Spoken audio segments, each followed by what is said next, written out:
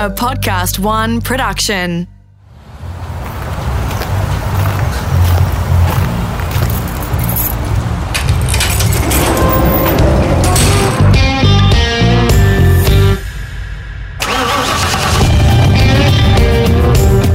I'm automotive commentator and journalist Greg Rust, and this is Rusty's Garage.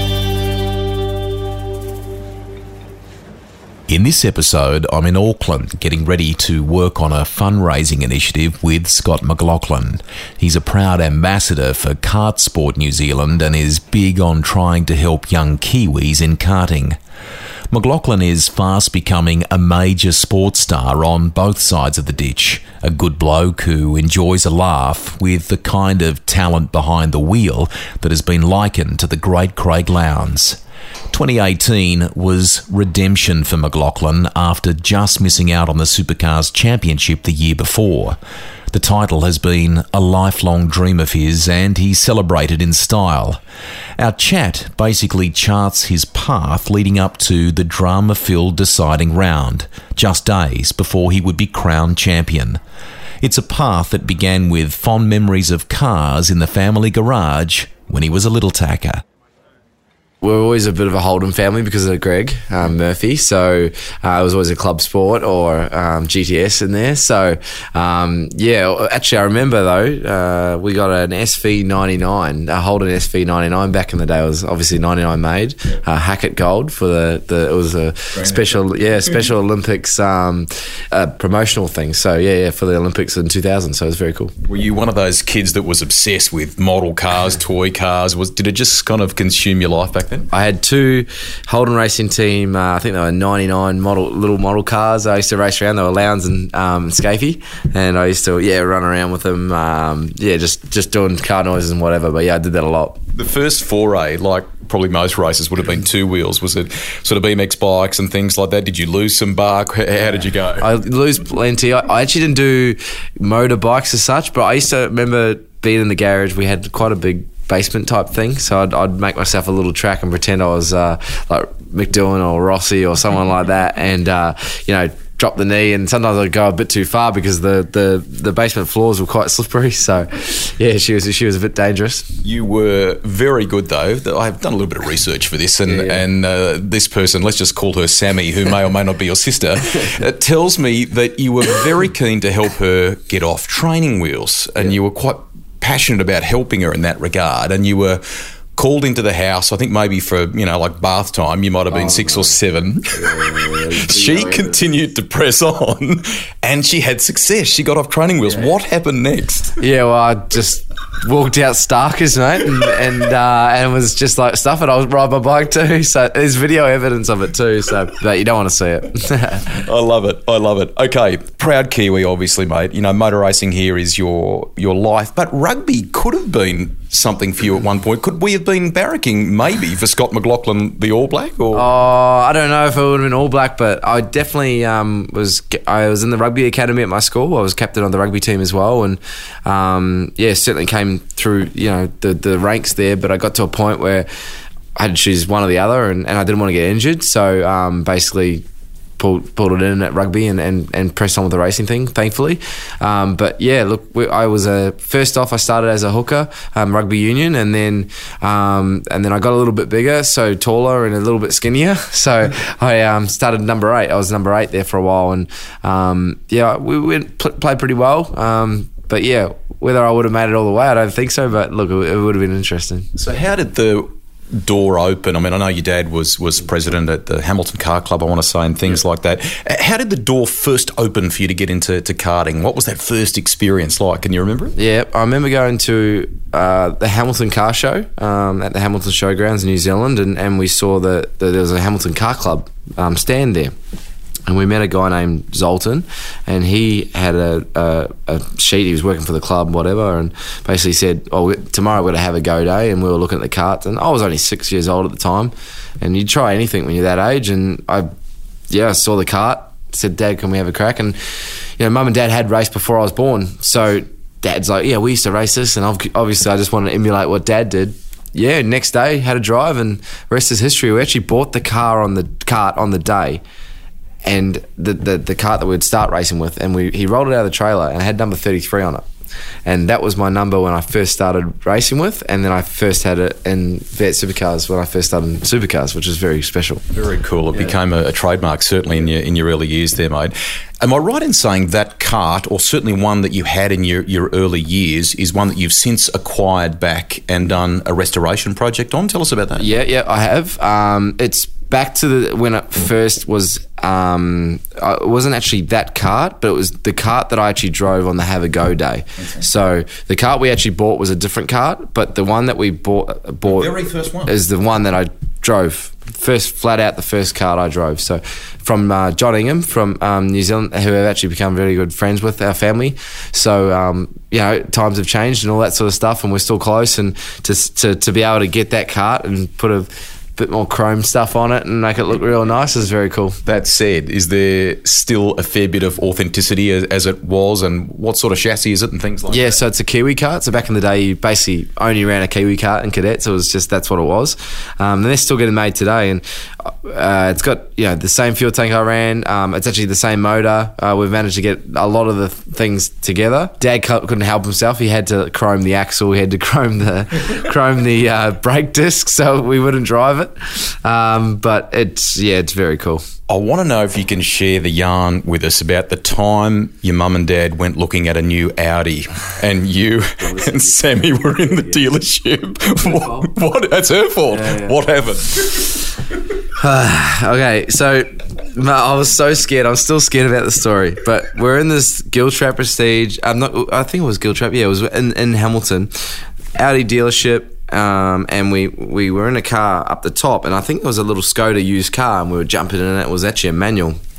We used to have a habit of turning the wheel and playing with the gear stick and whatever, but we didn't know this one was manual. And just so happened, Dad had parked his brand new Club Sport. It was only about 3 or 4 days old, down the bottom of this hill, and little do we know, Sam's dropped the handbrake for some goddamn reason. I've popped it into neutral, and the thing's just fired down the hill straight into the door of Dad's car. The dealership were amazing about it. There was damage on the car, damage on Dad's car. They pulled it back. It was bad. We got out of the car, ran separate directions, blamed each other. Dad was so angry, though. This is the best part of the story. He was so angry that he put us in the car. He's like, get in the car, rah, rah. He's like, he's so angry with you. He slammed the door that hard, it popped the dent out, and there's no scratches or anything. It just popped the dent out. So we actually didn't get in much trouble, and the dealership were really good about it. Fantastic. So the karting kind of becomes a staple for your family in many respects, doesn't it, mate? And was there a point along the way where you thought, this is me, this is my life, this is what I want to do, and who were the influences in that regard? Yeah, it's hard to pinpoint a time, because I felt like my career in karting went up and down like a yo-yo. I feel like we started off and I really loved it, and I started winning some titles in New Zealand. Then our family made the big change to Australia and lived over there. We had, as the business was struggling in that time, Mum and Dad had to take some sacrifices. So there was a point there where I didn't race for like 10 months. 03, 04, 05, I hardly got any racing in. So did you lose the passion, or were you hungrier than ever because you missed it? I was hungrier than ever. I remember as a young kid, you'd wake up morning of a race day way better than you would on a school day. So I remember, just with it sucked, and I remember crying, not being able to race and whatever, and it was one of those things that was quite tough as a family, and for Mum and Dad especially. It took a bit of a lull, and then it came back on probably 06. Dad basically said, look, business is going a little bit better, I'm going to send you away with a team, and we got part of a team there, and basically it was like an arrive and drive thing. I had a mechanic and stuff, and worked with some really good people like Dale Verrill, Robbie Morton, that massive people in go-karting that helped me a lot, and really taught me the things that I learned then was what I know today, and still helps me today. And I think probably around the 06 mark, when we branched off and did that, was probably when I realised, this is what I want to do. Those foundations, mate, are so important to lots of sports people when you talk to them about this kind of stuff. Invariably, too, so are the influences of other stars, athletes, and Murph was one you had come across. What sort of influence did he have, and how did you meet him first? Yeah, so we first met him at Pukekohe in 2001. I was a deer to headlights. I was very nervous and What, you didn't talk to him? I couldn't, I was just frozen. And Dad was actually just become the president of the Hamilton Car Club back then. And he asked Murph to come out. They were planning a big build on the track, upgrade to national standards so we could run the nationals in the North Islands or whatever. And he asked Murph to come out to the track and open it for us, which he did. Dad surprised me and asked Murph to stay with us that weekend, which he did. And so you think an 8-year-old, his heroes basically turned up to his doorstep with bags and stuff, and I'm just like, what the hell? And I remember just little things like he's walking downstairs to the guest room and I'd just yell, hey Murph, and I just wouldn't say anything. I'd just look at him. And he probably don't remember that, but I certainly remember it. And he's been a great guy for me throughout my career, and it's been unreal. You mentioned your mum and dad there before, mate, and even the tougher times business-wise. I mean, they've been great supporters of yours. He's had success in the transportation game, obviously. Am I right in saying that you learnt how to drive trucks, or you could move them around the yard? Is that correct? And did you have a proper license, or you just learnt there? No, I learnt when I was very young. I actually used to warm the trucks up for Dad before he started going at about 4 a.m. I used to come out in the trucks with him, and because obviously trucks you have to pump the airbags up before they go. So I'd warm up every truck for all the drivers, set them on a rev and get them all right, and I feel like I'm driving them that stage. And then as I got older and I could reach the pedals better, I started driving them and just driving around the yard, parking them, whatever. So I guess I learned how to back a trailer pretty early, and I had a great teacher and my old man for that. No near misses? No, there's a couple of them. Yeah, there's definitely ones. Sometimes I didn't tell Dad about them. He probably knows now.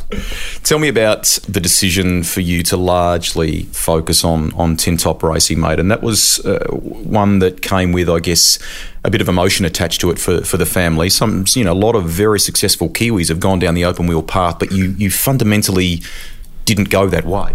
No. We had a friend in go-karts, Michael McHugh, who went Formula Ford racing, unfortunately passed away in a Formula Ford accident.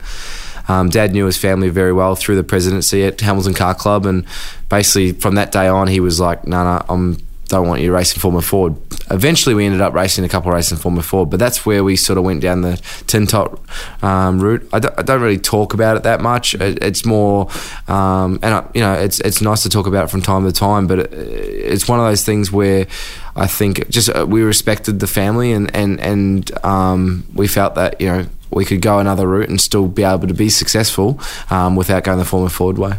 So what was the first race car, and can you remember how you felt and where you were and what that sensation was like? Yeah, it was actually out of all places, it was a Mini Cooper, and it was, a QR had a crack in that, and Queensland Raceway. Yeah, Queensland Raceway, and I tried to in the car. I remember driving out and trying to heel toe, and I was freaking myself out because I didn't know how to heel toe. Just straight out of go-karts. How old were you? 15. Okay. And I remember going out to the track and I was like freaking, and I got in the car and basically all of a sudden I just knew how to heel toe when I got on the track. It was just, it was crazy, and something that I'll never forget that moment. But yeah, it was surreal. That's front wheel drive, low horsepower, but I mean it brings a smile to your face even now. So I've said to many people I'd love to have another crack in that thing because I was very slow back then, but I reckon I'd have another crack and be all right.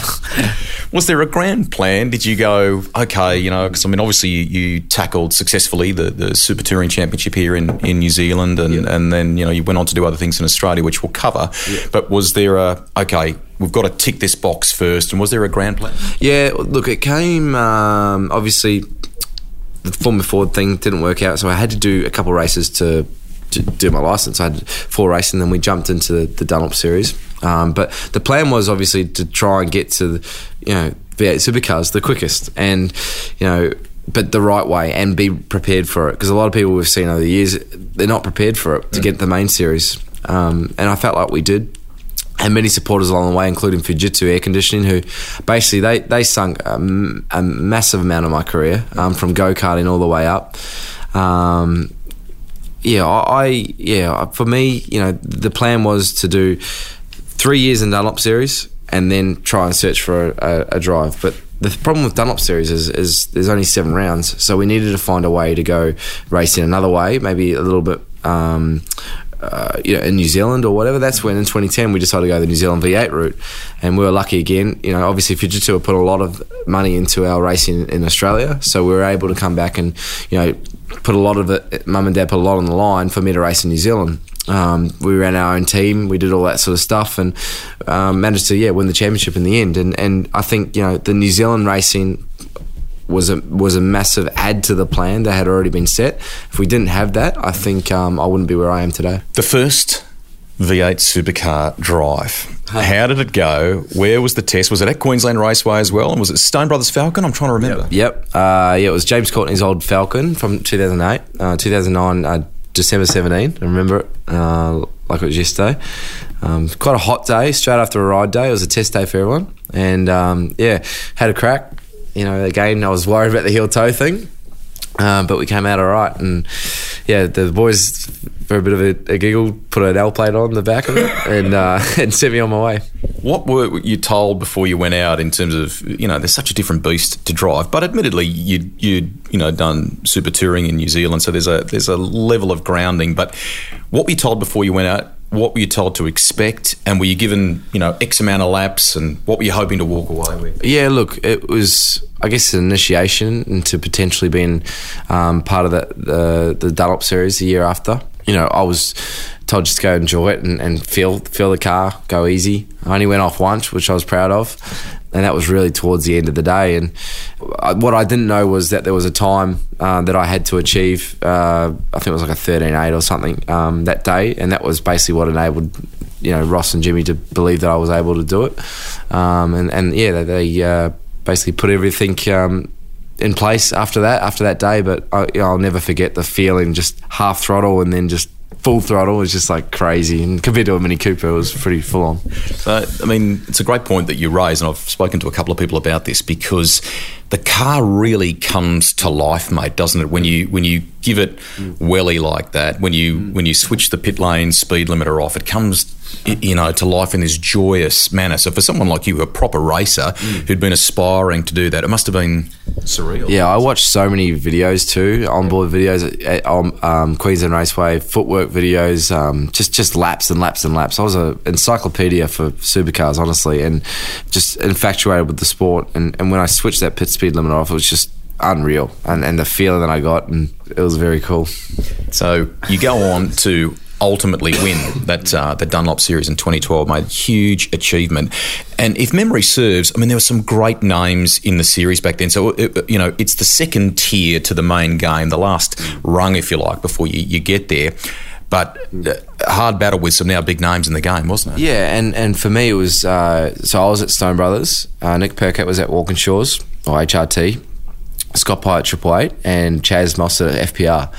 So it's all guys that now are in the main game pretty well, won races in the main game, and it was just an immense year. And I think it really cemented ourselves within supercars that, and a lot of people still talk about it as one of the best years in Dunlop Series for a long time. And the competitiveness of it was unreal. I reckon I had probably the 4th best car. I think we were definitely probably punching above our weight, but I think we just kept our nose clean all year and learned a lot over the 2 years prior, and we came home with the bickies, so it was very cool. You didn't get a huge amount of time to let that sink in, to enjoy that, because you got an early call up to the main game for your good mate Alex Premer, who was not too well, with Gary Rogers. Tell us about that. Yeah, see, I didn't know Alex that much at the time, but I thought he was a good bloke after he let me drive his car that night. But yeah, he was obviously in a bit of a bad way. But I remember with Gary, we had done the deal prior to that race with Gary, and I asked for the 33 car for the go-kart number thing, and he came up on the podium and said, "Hey, why don't you drive the 33 car?" I'm like, "Oh, awesome, no dramas." And I was like, "Oh, sweet as." And I got back on the podium. He's like, "Make sure you don't drink champagne." I was like, "Oh, that's weird." And then he's like, "Oh, so you're thinking this is next year with the 33?" Yeah, I'm thinking this is with the 33 for next year, for 2013. And I was like, "Okay, no dramas." Got on the celebrate. I was in awe. I was just going crazy. And then he's still there after the podium. I was like, "Hey, Gaz, how are you?" He's like, "No, you right to drive my car in an hour?" I'm like, "Oh, Yeah, absolutely.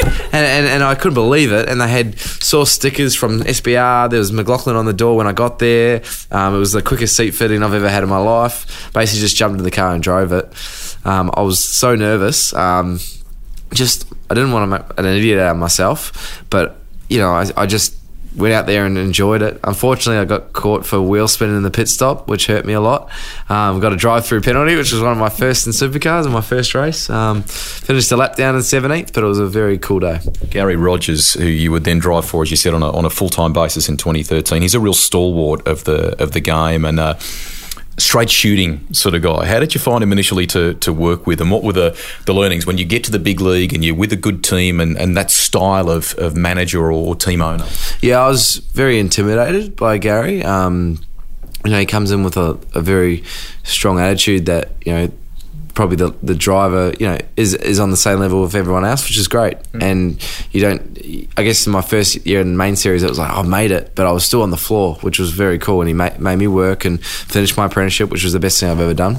Which is, just for the people listening? That's a sheet metal fabricator. So I was working and building cars and fixing mine and Alex's crashes when we crashed our cars. But which is Gary's way. Gary's way, yeah. But no, he was, at first, it took me a bit to warm up to him, but once I think he understood that, this kid's not too bad. The contract had a clause in there that, if I didn't perform well, I could be gone at the end of the year. So I had to perform.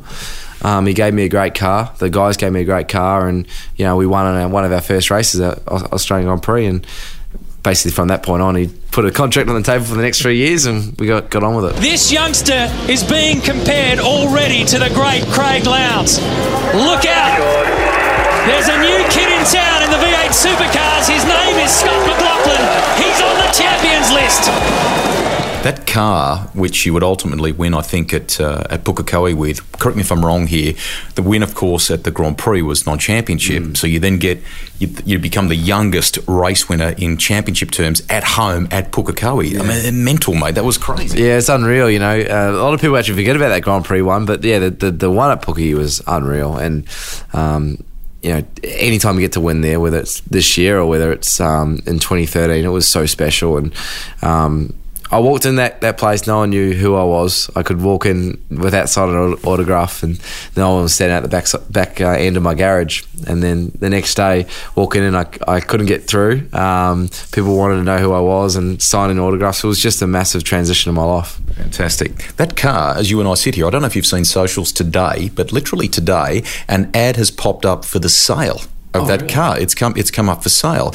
Not every driver aspires to doing that. I know Jamie Whincup has gone and bought a supercar back. Is that something, may not have to be that car, but is that something that Scott McLaughlin would desire to have in his garage one day? Yeah, look, we've got the Super Tourer from when the family owned that. I would love to own the DVS car that I won the 2012 championship in. The 2013 car, I'd love to own that. But yeah, I'll earn a few more Vickies first and see if I can get that. But look, yeah, for sure, I'm a big collector. I love collecting stuff, model cars, merchandise, suits, all that sort of stuff. But yeah, that might have to be put on hold. Well, go back just a fraction here. That's cool that you've kept the Super Tourer. Yeah. What was that thing like to drive? And tell us about the emotional attachment to it. Yeah, that was really cool. That was our first sort of family foray. Yeah, Commodore. Yeah, it was a Holden. So when I started driving for Volvo, I couldn't race it anymore, so it was quite annoying. But we basically built that team as a family, and Dad drove the truck to all the races, and Mum did all the cooking for the team, and had some really good people like Steve Brow, who used to be the technical director for Supercars, who works for my old man in Australia, and he was our main mechanic, and a couple of mechanics from Australia came with us as well, so it was very cool. And yeah, just our first championship, we actually won that championship before the round at Homebush, where I won the 2012 DVS championship. And yeah, so look, it has a lot of connections. It was my first national championship. It was my first one with my family. So yeah, we kept it, and we've literally parked it in the garage, and it's as raced. Hasn't touched it. We could put fuel in it and go again. Probably have to charge a battery. But yeah, the car to drive was very cool. I'm very sad about that category, because I think it could have been something massive. Yes. especially in New Zealand, and it's cost effective. It looked good. I mean, for the great tyre, all that stuff, and we had some good fans. And Murph was racing it, a hero, and we had a great format, but there's so much politics going on, and it was just so uncalled for, and we just had to get on with it. And unfortunately, the place went bankrupt. But the car to drive was fast, a lot of aero, great tyre, good brakes. We were almost faster than a supercar around Pookie, and it was very cool. The only bad thing about it was fly by wire, so you had to be so easy on the throttle because the first little bit would just jump out at you, and it was tough to drive. More with Scott McLaughlin in a moment. In this series, I speak with some of the most passionate designers, collectors, riders and drivers I know, like Toby Price, who won the most gruelling race on the planet, Dakar. You run 9,500 kilometres over the 14-day period. Most of the time you're up at least 3 o'clock in the morning to be on the bike at 4. Our biggest day we have is 1,100 kilometres in a day, so it's like that's riding a motorcycle from Brisbane to Sydney. Listen to the full episode with the first Aussie to win the Dakar, Toby Price, here on Rusty's Garage.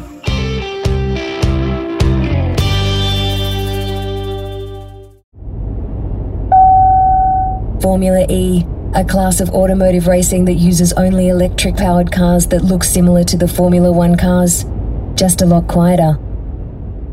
You mentioned the Volvo before. Gary Rogers gets the deal to run Volvos in supercars. You may not remember this. You actually took me for a ride around Sydney Olympic Park in it, and you let me pluck the gears when we were, which I loved. It was a unique beast, wasn't it? How did it compare to drive to the Commodore you'd been used to, and then even now to the Falcon that you're racing? That was 2016, that I took you. Correct. Yeah, I remember that. Yeah.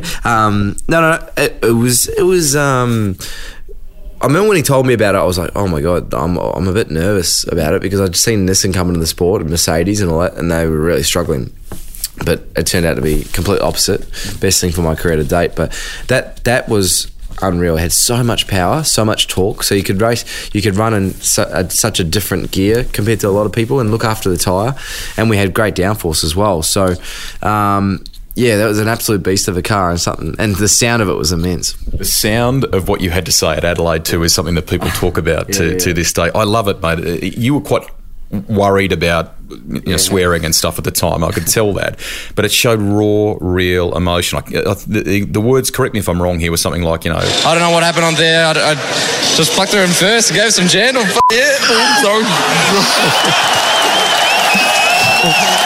But it just showed how much it meant to you that year. Yeah, that was, I think, because I just seen how hard the guys had been working behind the scenes to build the car, and just to take it to Jamie and beat him fair and square was really cool. And we've had massive battles since then, but that still rates as one of the best. And yeah, the interviewers part, I just thought Barrett's was my mate, and I'm not a potty mouth, but I do swear like everyone. I'm human, and it was just what I would say to my best mate, and probably just got carried away. I'm a bit more professional now, but I know how to ring it in, but it's still in the background. I've got that fun part. I love it. It showed real genuine character, mate, and clearly how you felt at the time. You would make the decision in career terms to ultimately leave Gary's, and you're now with Shell Helix Racing, Dick Johnson Racing, Team Penske, an amazing outfit in the sport.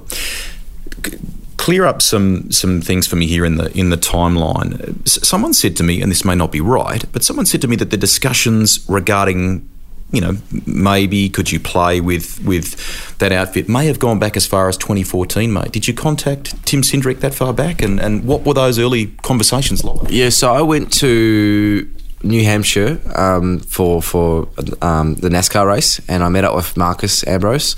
And this was before Penske was in the sport, but I knew that was all happening. And I've always been a fan of going to NASCAR and having a look and potentially maybe one day driving one. And race conditions, and it's always been a dream, and you got to have dreams outside of the sport. And I spoke to Marcus about it, and he said, look, Penske are looking at coming in the sport, maybe give Tim Cindric just an email just to give him your details. He's a great guy to have on your side. So I emailed after the New Hampshire race. I was a bit nervous. I emailed Tim Cindric, And You remember the email? Yep, and I actually found it the other day and I sent it to Tim and we laugh about it now. But, you know, I wrote it up and I actually said I was coming over in November. I hadn't booked the flights or anything, but I said, look, this is my details. I'd love to meet up with you in Mooresville and have a look at the shop with you, or whether you're coming to the supercars or not, but I would love one day maybe we can talk about a NASCAR thing, or this could be 10 years or so, but just here's my details if you'd ever need someone to drive a road course. Nothing happened, and basically 2 days later he responded and said, yeah, keen to meet up with you, know who you are, or make sure you come over in November and we'll catch up and we'll make a time, let me know when you get here. Booked my flights that day, said I was actually going to Vegas for a kart race, which I was, but I bypassed to go to Charlotte for a little bit. Obviously doing this in good faith with Gary. I didn't tell him that I was going there to meet with Penske, but this was all before the supercars thing, and Tim really didn't give it away that they were coming in, but he said, look, if we ever did, you know, obviously we may want to have you on board, but he never really gave me anything and didn't push me away either. So it was just nice to meet him, and then from that point on, when it all got announced, we always stayed in contact with numbers and texting, and and then basically the Volvo deal was getting pretty bit worried and whatever, and you know, I was pretty happy at GRM, family team, all that sort of stuff, but I knew I had to extend myself somewhere, and Tim got in contact, and, you know, the rest is history. Did the whole NASCAR thing, going to Mooresville and seeing all that stuff, that blow you away? Oh, unreal. Seeing, you know, the 400-something people on the floor at Penske, and you know, just seeing the Indy 500 trophies lined up. You know, at the time it was like 15, I think, and you know, it was unreal. And I haven't actually been back to Charlotte since then, so I'd like to go back there, and I'm going to try and play in there, get there in January. So Roger later on decides to play in the sport, and the dots would ultimately join that you would be a part of that outfit. You know, wonderful new chapter for you. Did the captain, I mean, he's an automotive industry icon, motor racing legend in terms of what he's achieved as a team owner. What was the phone call like? And can you remember what he said?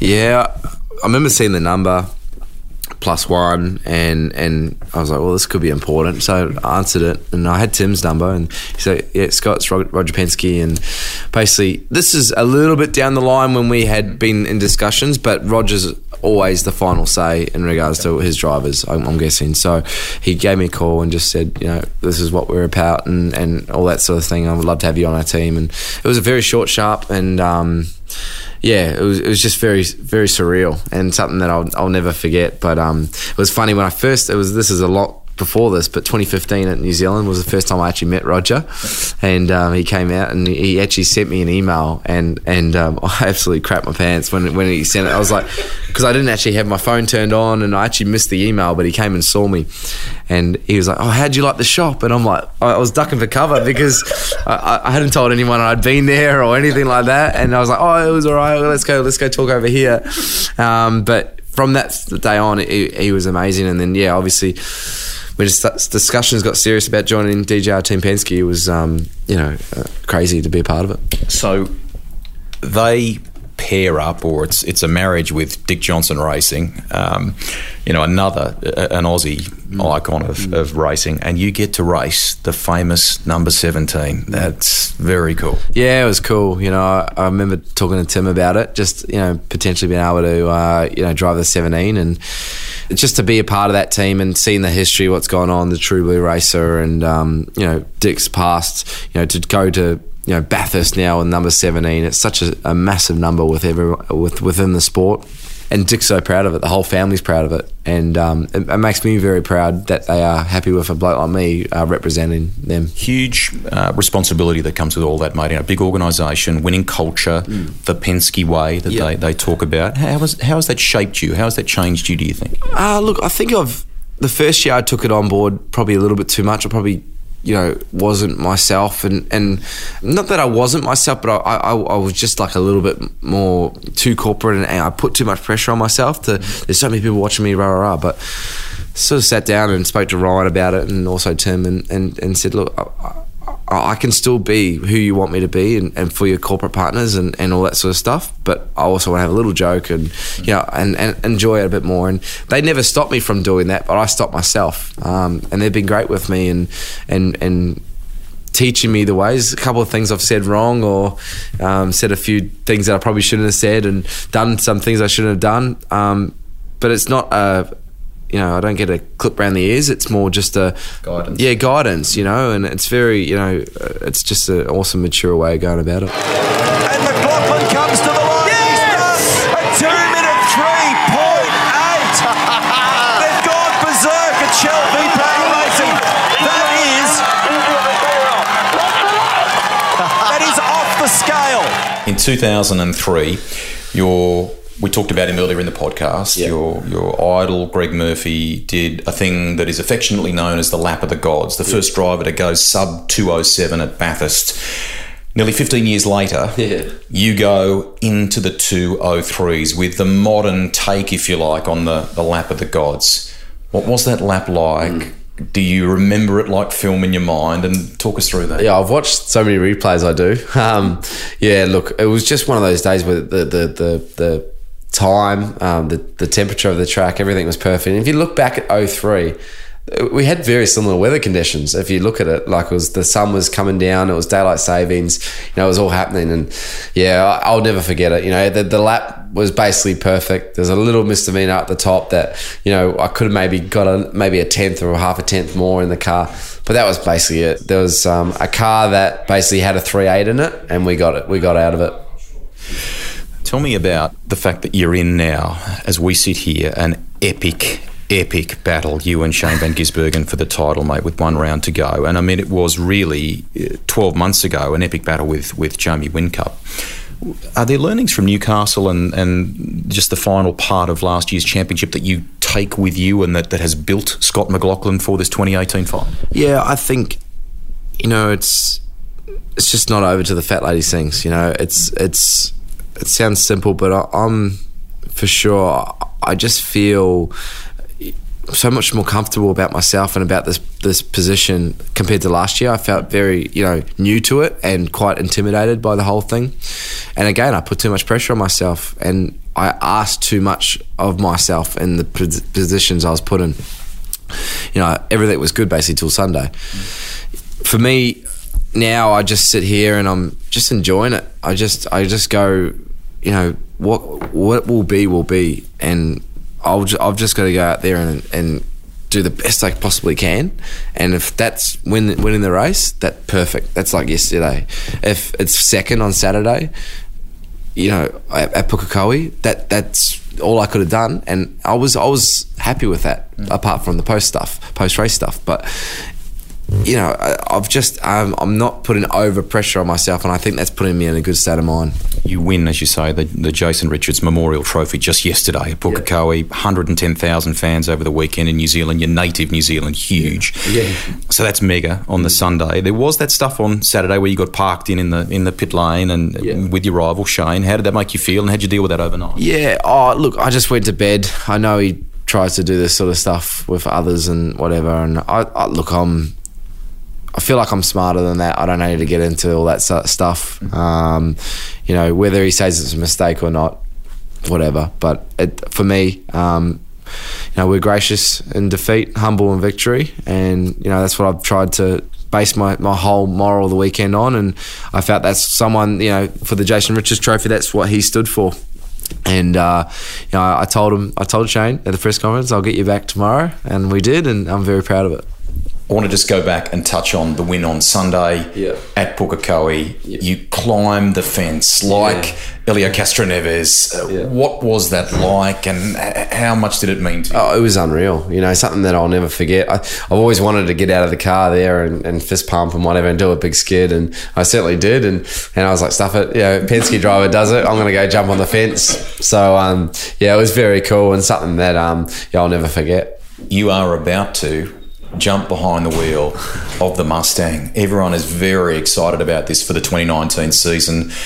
What's the energy been like among the team and the build and all that sort of stuff? I think it's just a fresh start. I think it's a time for us now to just chill out and not chill out, originality, like being able to work together as a squad. We worked with the FGX. It was something as an engineering group that we basically got put together at the start of 17 and had to try and figure out a car that we hadn't designed. What we've done now with a homologation team, we've been able to build and design and build a car that what we could do to our ideas.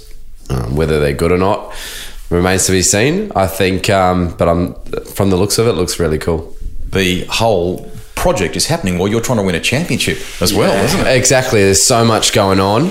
It's flat out with design work, building it, taking guys off my car to do it. It's a bit of a background. That's why I'm so proud of everyone, because we've been able to just continually be still in the championship hunt, but build up hopefully a absolute rocket of a race car. A couple of final ones to finish here now. Where were you when you got your first car, and what was that first road car? It's a Holden Barina. A Holden Barina? Yeah. And it was actually a deal that I did with a Holden team, the Holden dealership. What colour? It was bright blue, and it had no guts whatsoever. And I crashed it within 400 k's. Yeah. So, there was a lesson learned from that. Car that you'd love to have in the garage one day. As we sit here, we're recording at the moment at Giltrap Automotive in Auckland, which is, this is a dream building in here. The kind of cars and memorabilia are phenomenal. Is there something in here that's caught your eye that you would love to one day own? I think part of their family, it's a Porsche GT3R or RS, one of those two. I love them. I love a Porsche, and I think they're a really cool car. You're getting married, Carly, American. Yep.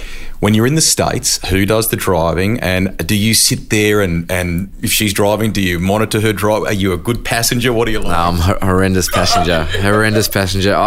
I struggle. And she'd be, she knows that she's probably not the best driver in the world, but she does a pretty good job. But yeah, I drive a lot. And even in America now, I drive all the time. Yeah. Different kind of driving. You love your golf. Yep. And you're pretty, I know Paul Gow, former professional, has given you some tips and things. Yep. Is that your escape? Yeah, for sure. It's one thing I love going to do, whether it's the driving range or just going to play 9 holes or whatever in the afternoon. It's certainly something I love doing. I'm not amazing at it, but I'm not bad at it either. I have a crack and see how we go. Right. Any road habits that annoy you from fellow motorists? Oh yeah, sit in the fast lane and braking when merging onto a freeway. That is just my pet hate. Yeah, it chokes everyone up and it's so dangerous. Let's finish with arguably your greatest fan, mate, and we're talking about your late Gran, who was phenomenal. I'm told, firstly, that when you were about age 8, you drove her around the go-kart track in a road car. You could barely see over the steering wheel. Is that right? Yeah, it was actually her and my nana who was out there on the weekend. But I drove around the Hamilton kart. This is when they were rebuilding it, and I was just driving the trailer around, but I was taking them for a little lap. And I remember they used to do the Kmart inside line back in the day, and I was pretending I was doing that with Murph and handing over to Scafey in the next lap. And it was something I'll never forget. But Gran was a massive support along with my nana, and she always rides with me. But I promised her before she passed away that I'd win a Bathurst and I'd win a championship. So hopefully in the next couple of weeks we can tick one of those off. Absolutely. I know her room in the latter part of life, mate, was dedicated to you. It was covered in posters and things. Yeah, it was a full wall. It was unreal. It was a huge wall as well. It was posters everywhere. There's photos of my sister and myself. Every trophy I won in New Zealand, I took to her house. Where she was in a home, and basically just put it on the mantelpiece. But she was an unreal supporter, and she rides with you now, mate, even on the helmet, I think. Yeah. So she's up the top of the helmet where the air vent is. You don't see her, but she's there, and it always will be. And she was one of my best friends, so it was a good thing. Fantastic to chat with you, mate. We wish you all the very best. It's going to be an epic battle, and all the very best when you get married. I'm told you don't even know what's happening with your Bucks night, mate. You could be going anywhere. You may even need a passport. Is that right? They're saying that. They're giving me nothing. I said book the date, and I'm there. But I don't want to know, because you sort the activities out and we'll work out the rest. It's been fantastic to talk cars, and we wish you continued success. Thank you, mate. Cheers. Cheers, mate. Thanks. Rusty's Garage is recorded for Podcast One. Written and presented by me, Greg Rust. Series producer and editor is Alex Mitchell. Audio production by Darcy Thompson. And our sat-nav voice is Alana Burns. If there's someone you want me to talk to on Rusty's Garage, get in touch on the show page at podcast1.com.au. Listen to all the episodes of Rusty's Garage at podcast1.com.au, via the Podcast One app, or find us on iTunes. I'm Greg Rust. Enjoy the drive, but drive safely.